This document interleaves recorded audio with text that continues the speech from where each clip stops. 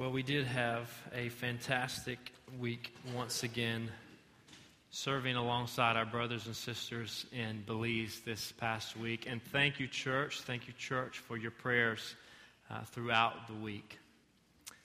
And I'm going to have to be honest this morning.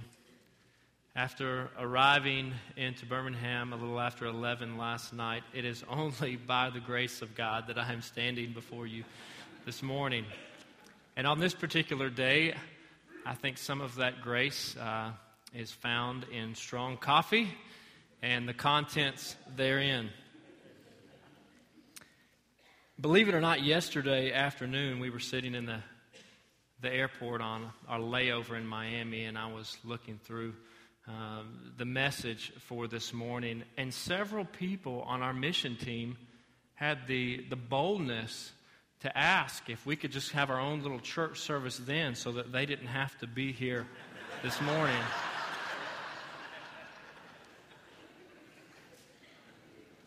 As you can imagine, I did not give in to them. But we did see the faithfulness of our God throughout this week.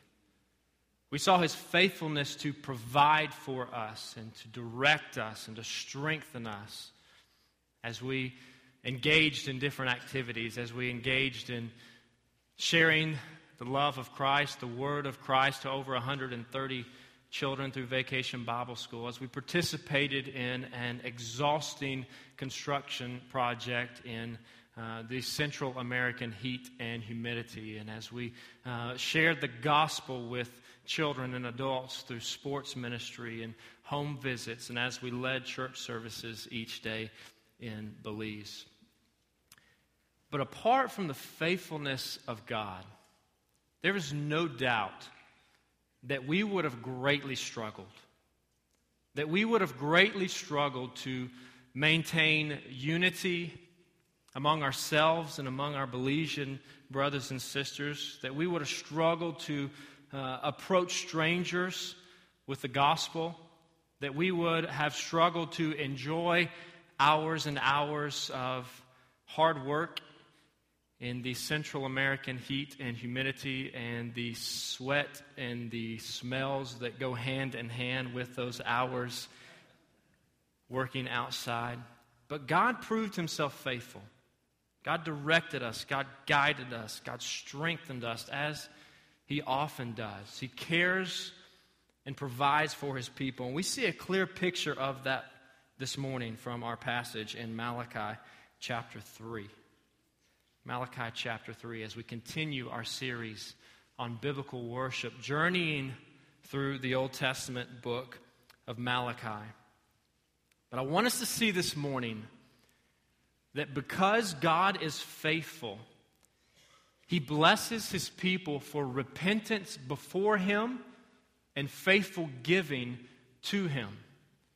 Because God Almighty is faithful, He blesses His people for repentance before Him and faithful giving to Him. Let's look at Malachi chapter 3 together, beginning in verse 6. I, the Lord, do not change.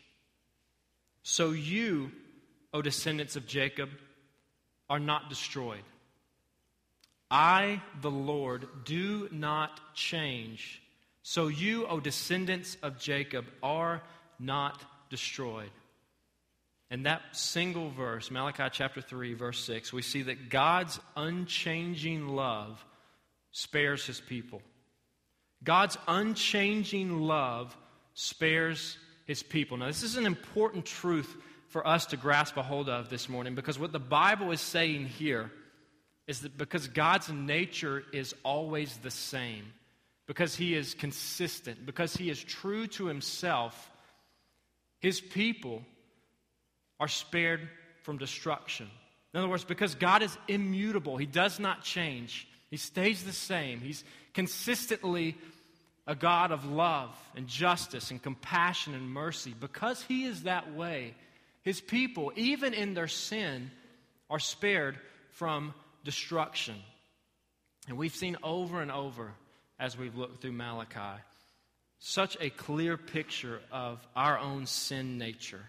We've seen a a consistent picture of the people of God in that day sinning against God by not giving him what he deserves, by failing to trust him fully, by failing to be completely devoted to him, by failing to live up to the biblical picture of worship that he had spelled out in Scripture, and even accusing him of things that were not true about him. In fact, 2 weeks ago, the passage just prior to this one, the people of God, the Israelites, the Jews in that day, had accused God of changing, of no longer being a God of justice because wicked people around them were prospering. And in their eyes, God was doing nothing about it. And so in the context of Scripture, in the context of this book, this passage for this morning is part of God's response to that accusation. And what God is saying is, no, I have not changed. I am a God of justice. These people who have not trusted in me, who have not devoted their lives to me, will one day experience my judgment. But after all, the people of God should be the very ones that were the most grateful that God's nature does not change. Because even in the midst of their disobedience, even in the midst of their rebellion and lack of living up to the standard that God had spelled out, God's love spared them. God's unchanging love spares his people. However, God's love in the form of sparing his people from destruction is not the same as God's full blessing. And we see that this morning. We see it in the very next verse, Malachi chapter 3. Look at verse 7. Ever since the time of your forefathers, you have turned away from my decrees and have not kept them. Return to me, and I will return to you, says the Lord Almighty. But you ask, how are we to return? In verse 7, we see that God's people must repent to experience his full blessing. God's people must repent to experience his full blessing, because what had happened in that day, as often happens today, is that these people of God had drifted away from God, and they had begun to engage in worshiping false gods and marrying pagan women who were devoted to false gods and failing to give God their first and the best, what he had required of them. And they had failed to act justly with those around them and a whole host of other sins. Yet in his love, God not only spared them from destruction, but he even desired to bless them again. He even desired to pour out his blessings upon them. And that's the picture that we see in verse 7. Return to me, and I will return to you, says the Lord Almighty. And return here is a picture of repentance. In other words, God is saying, stop doing the things that you're doing that are not honoring to me and come back to me. And in return, I will return to you. Now, we often equate repentance with apologizing. And there's certainly a relationship. There's certainly a connectedness there, but they're not the same thing. And if you have any siblings, you know how difficult it can be to apologize sometime. How difficult it can be to say you're sorry for something that you're really probably not sorry for in the moment. And we teach our kids, and we even force our kids to say they're sorry for doing things that they should not do. But we cannot force our children to truly be sorry for the things that they do and to truly change their ways. But the picture here of returning to God and the picture of repentance throughout Scripture is more than simply saying that we're sorry for something. It is turning away from it and turning toward God with a desire to follow him and to obey him and to change our ways. And this is where we often even fall short in our own gospel presentations. And we have to be careful here, because there's a difference between saying we are sorry for something and actually believing that we're sorry for something. And so as we present the gospel and as we teach about repentance, we want to make sure that we communicate that to trust in Christ for salvation involves repentance. And it's a heart change of turning away, owning up to our own sin and turning away from it, and then desiring to follow after this perfect and holy God that we've sinned against. A desire to obey Him, a desire to live for Him. So God tells these people who have disobeyed Him, who have continually rebelled against Him, return to me, and I will return to you. And if they return to Him, by God returning to them, He meant that He would pour out His blessings on them again, that He would give them an abundant provision, because He is a faithful God who does not change and stays the same. His love endures forever. And we sang about that this morning already, didn't we? How tender your mercies, how firm to the end. That's the picture of God's unchanging nature and how it is a blessing to His people.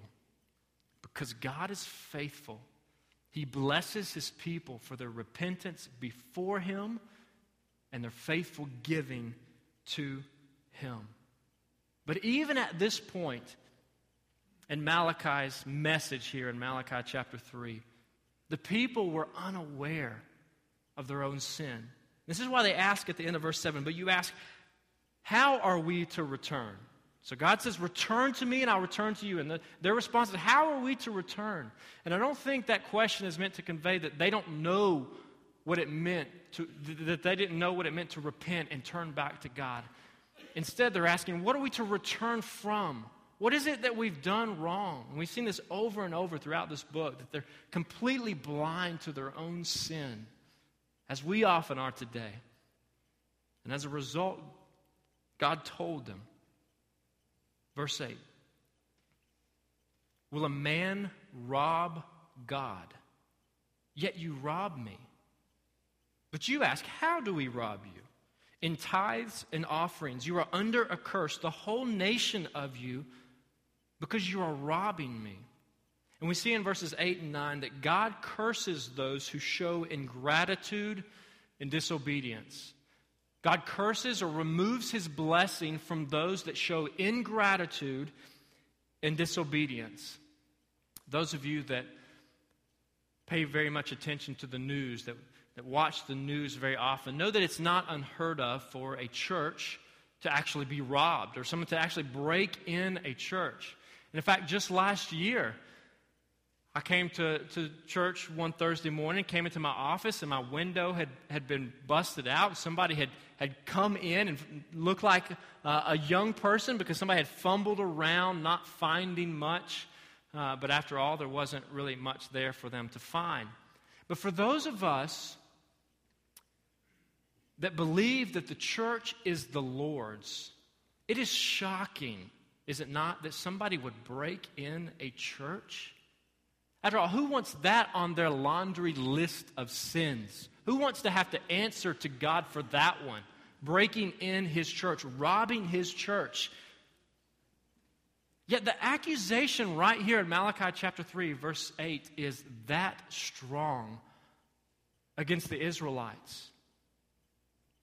They're accused of robbing God because they are not giving Him what is rightfully His. They weren't breaking into the temple in the night and taking things for themselves. Instead, they simply were not giving God what He had asked of them, what He had required of them.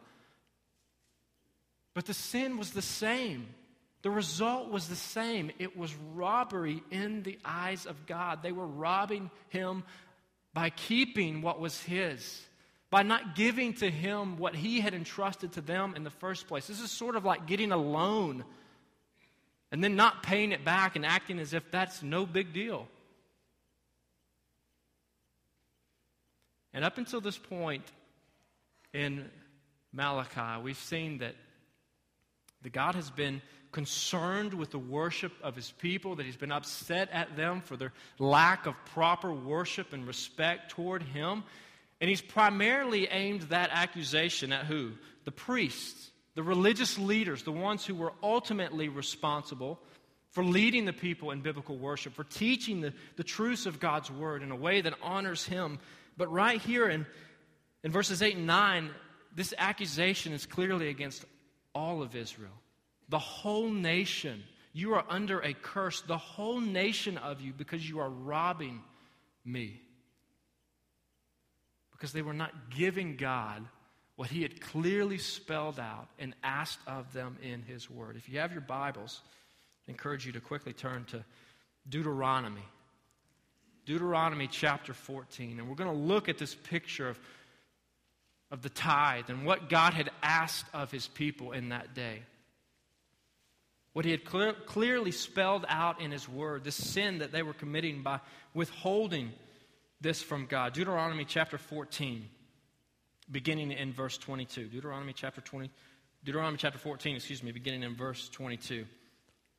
God's word reads this way: Be sure to set aside a tenth of all that your fields produce each year. Eat the tithe of your grain, new wine and oil, and the firstborn of your herds and flocks in the presence of the Lord your God at the place he will choose as a dwelling for his name. In other words, at the place, at the location, at the site of the temple, and before that, the tabernacle in that day.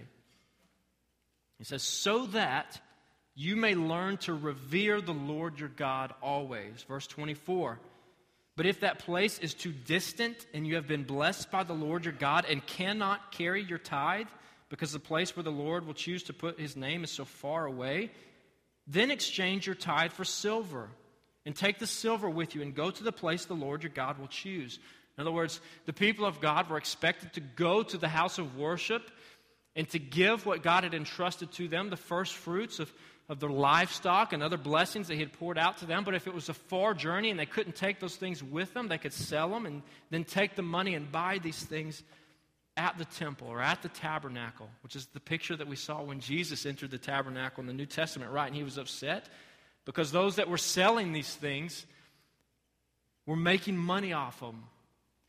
They were raising the prices for their own gain rather than teaching about proper worship. Verse 26 of Deuteronomy chapter 14. Use the silver to buy whatever you like, cattle, sheep, wine, or other fermented drink, anything you wish. Then you and your household shall eat there in the presence of the Lord your God and rejoice. And do not neglect the Levites living in your towns, for they have no allotment or inheritance of their own. And we know from our time, even in Malachi, that the Levites were the tribe that God had set apart. This is where the priests came from. They were the religious leaders.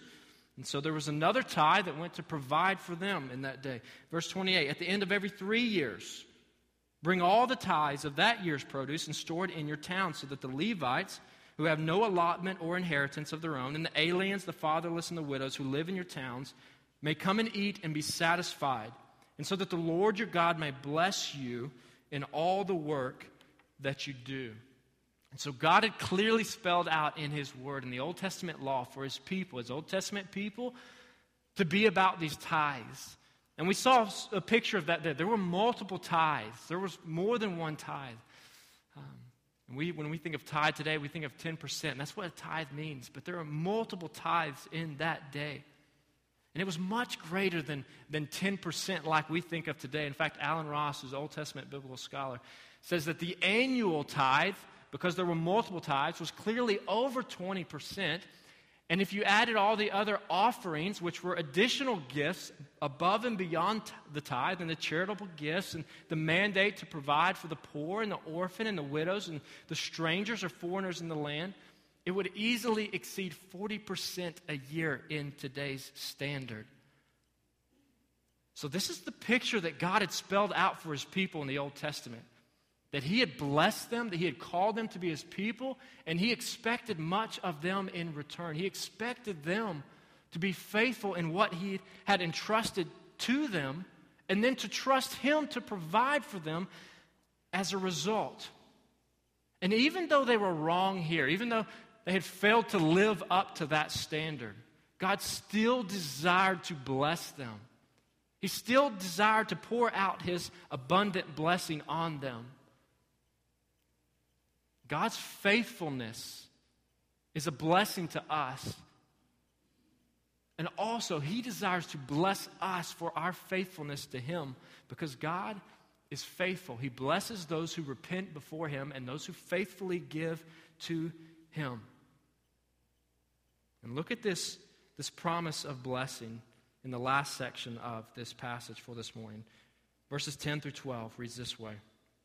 Malachi chapter 3, verse 10. Bring the whole tithe into the storehouse, that there may be food in my house. Test me in this, says the Lord Almighty, and see if I will not throw open the floodgates of heaven and pour out so much blessing that you will not have room enough for it. I will prevent pests from devouring your crops, and the vines in your fields will not cast their fruit, says the Lord Almighty. Then all the nations will call you blessed, for yours will be a delightful land, says the Lord Almighty. We see it in verses 10 through 12 that God blesses those who faithfully give to him. God blesses those who faithfully give to him. Now they're commanded here in verse 10 to bring the whole tithe, or to bring all the tithe into God's house, implying that they were probably bringing something, but not nearly what God had requested. But even so, because our God is compassionate and merciful and gracious and abounding in steadfast love, he desired for them to repent and to turn to him so that he could again pour out his abundant blessing on them. That is the kind of God, friends, that we worship. A God who is indeed just, a God who is indeed holy, but a God who desires to abundantly bless his people for their faithfulness to him. A God who is patient. Our God is not rash with his people.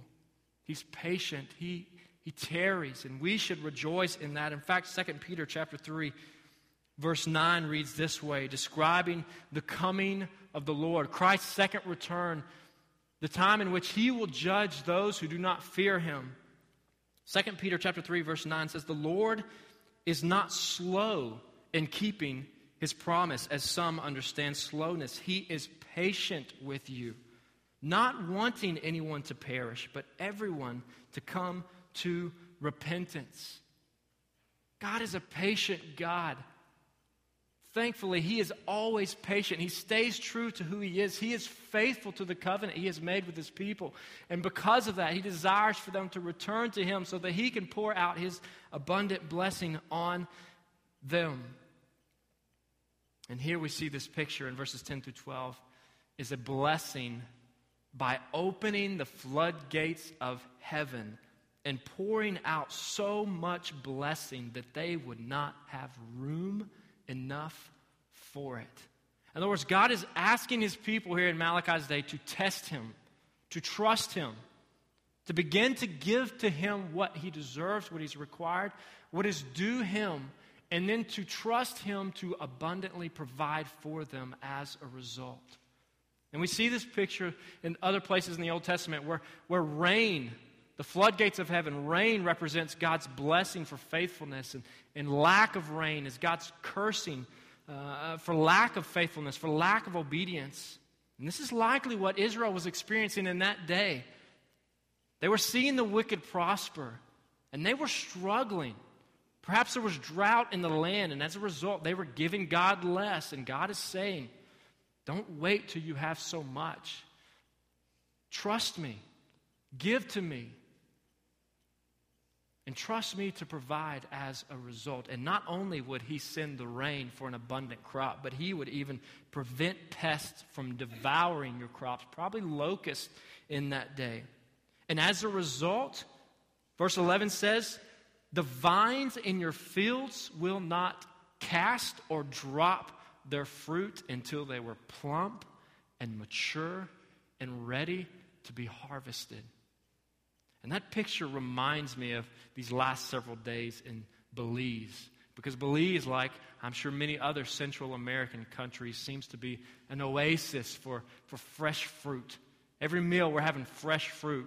There's just papayas and oranges and bananas and pineapples and coconuts everywhere. And God is saying here to trust him for provision. And I know some of you like to garden.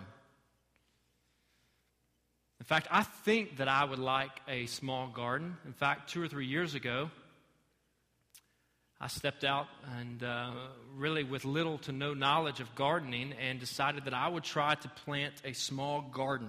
Not very big, start small and see what happens. And planted a few potato plants and tomato plants and squash and okra. And after many weeks of waiting and probably many, many gallons of water, I was disappointed that I only had a handful of tomatoes and a few small potatoes, probably equal to what I started with. So I guess I came out even on that end of things. And it's okay to laugh. It hurts me today to admit.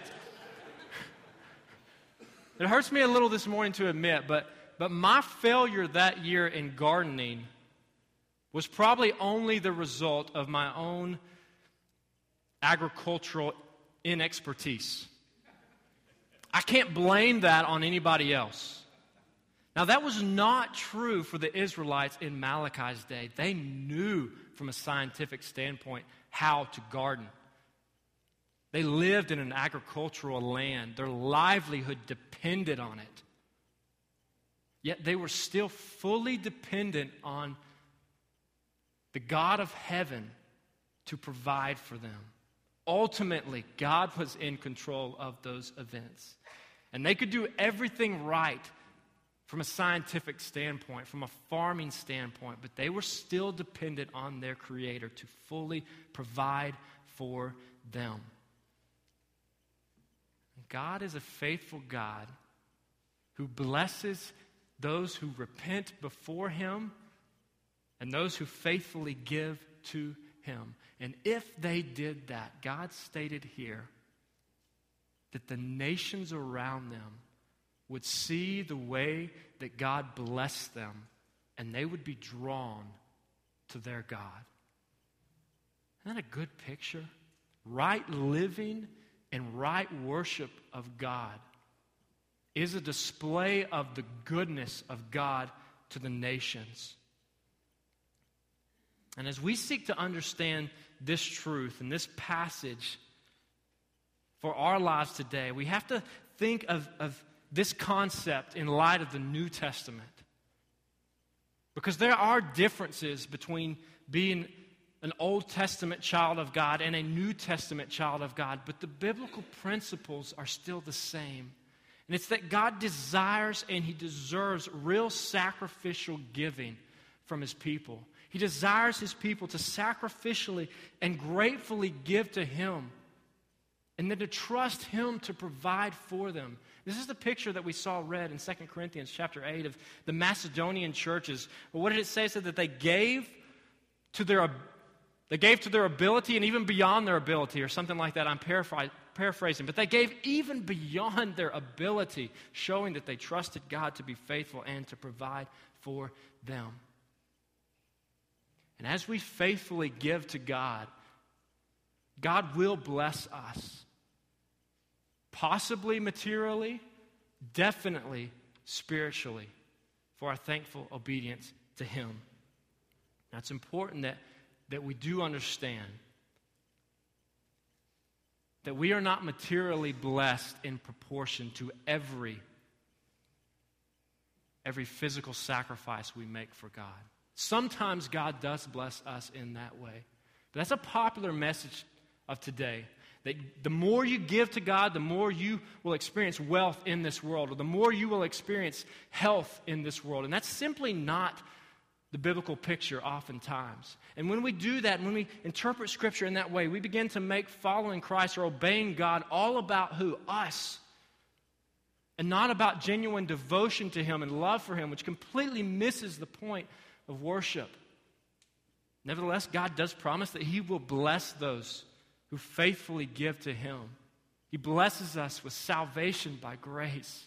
He blesses us with spiritual peace and joy and communion with God and a clear conscience and oftentimes physical provision and blessing and abundance.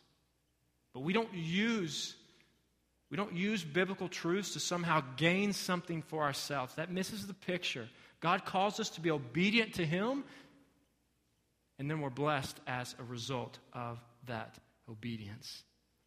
And the final and ultimate blessing and provision and joy of faithfully following Jesus Christ will be fully realized at the return of Christ when we experience eternal salvation in the presence of our Creator because of what Christ did on the cross for us, on our faithful response to that. And as we draw this passage this morning to a conclusion, I do want to offer just a handful of practical starting points to apply this truth to our lives today. Number one, let's recognize that God is a faithful God. The God that we serve is always faithful to the covenants He makes, to the promises He makes. He is faithful to us even when we are not faithful to Him. And because He is faithful, let's praise and let's worship Him as a result. Number two, if any sin is hindering your relationship with God, just like it was these Israelites in Malachi's day, confess it and turn to God. Repent and turn to God, because He is a just God and He's a faithful God. And He forgives us of our sin and cleanses us from all unrighteousness. And number three, let's give abundantly to the work and ministry of God. Give abundantly to the ministry and the work of God. Give of your resources. Give of your time. Give of your treasures. Give of your talents. Give of what God has given you. Use it. Give it back to Him and trust that He will bless you as a result of it. And lastly, when it comes to financial contributions as a people of God, let's begin. Let's begin with the tithe. Let's begin with 10%, and then let's pray and ask God about giving more, because God has blessed us abundantly as a people in this church. And let's trust Him. Let's prove faithful to Him and trust Him to provide for us and bless us as a result of our faithful obedience. Let's pray together this morning. Father God, we thank You for Your word. We thank You for the truths found in it. Lord, I thank You for the privilege of reading Your word and studying Your word and meditating on Your word and then proclaiming Your word, Lord. And I pray that this morning I have been faithful to it, and I pray that it has been for Your glory and for Your honor. Lord, I pray that You would continue to be glorified in us as we continue to worship You in this place this morning as a corporate church, but also as we leave from here, as we go about our lives day to day. Help us to live lives of biblical worship. Help us live lives that are completely and fully devoted to You, repenting of sin before You and faithfully giving to You what You've entrusted to us, and then trusting You to provide for us as a result. Father, I thank You for this church. May You continue to lead us and guide us in Your paths. In Jesus' name I pray. Amen.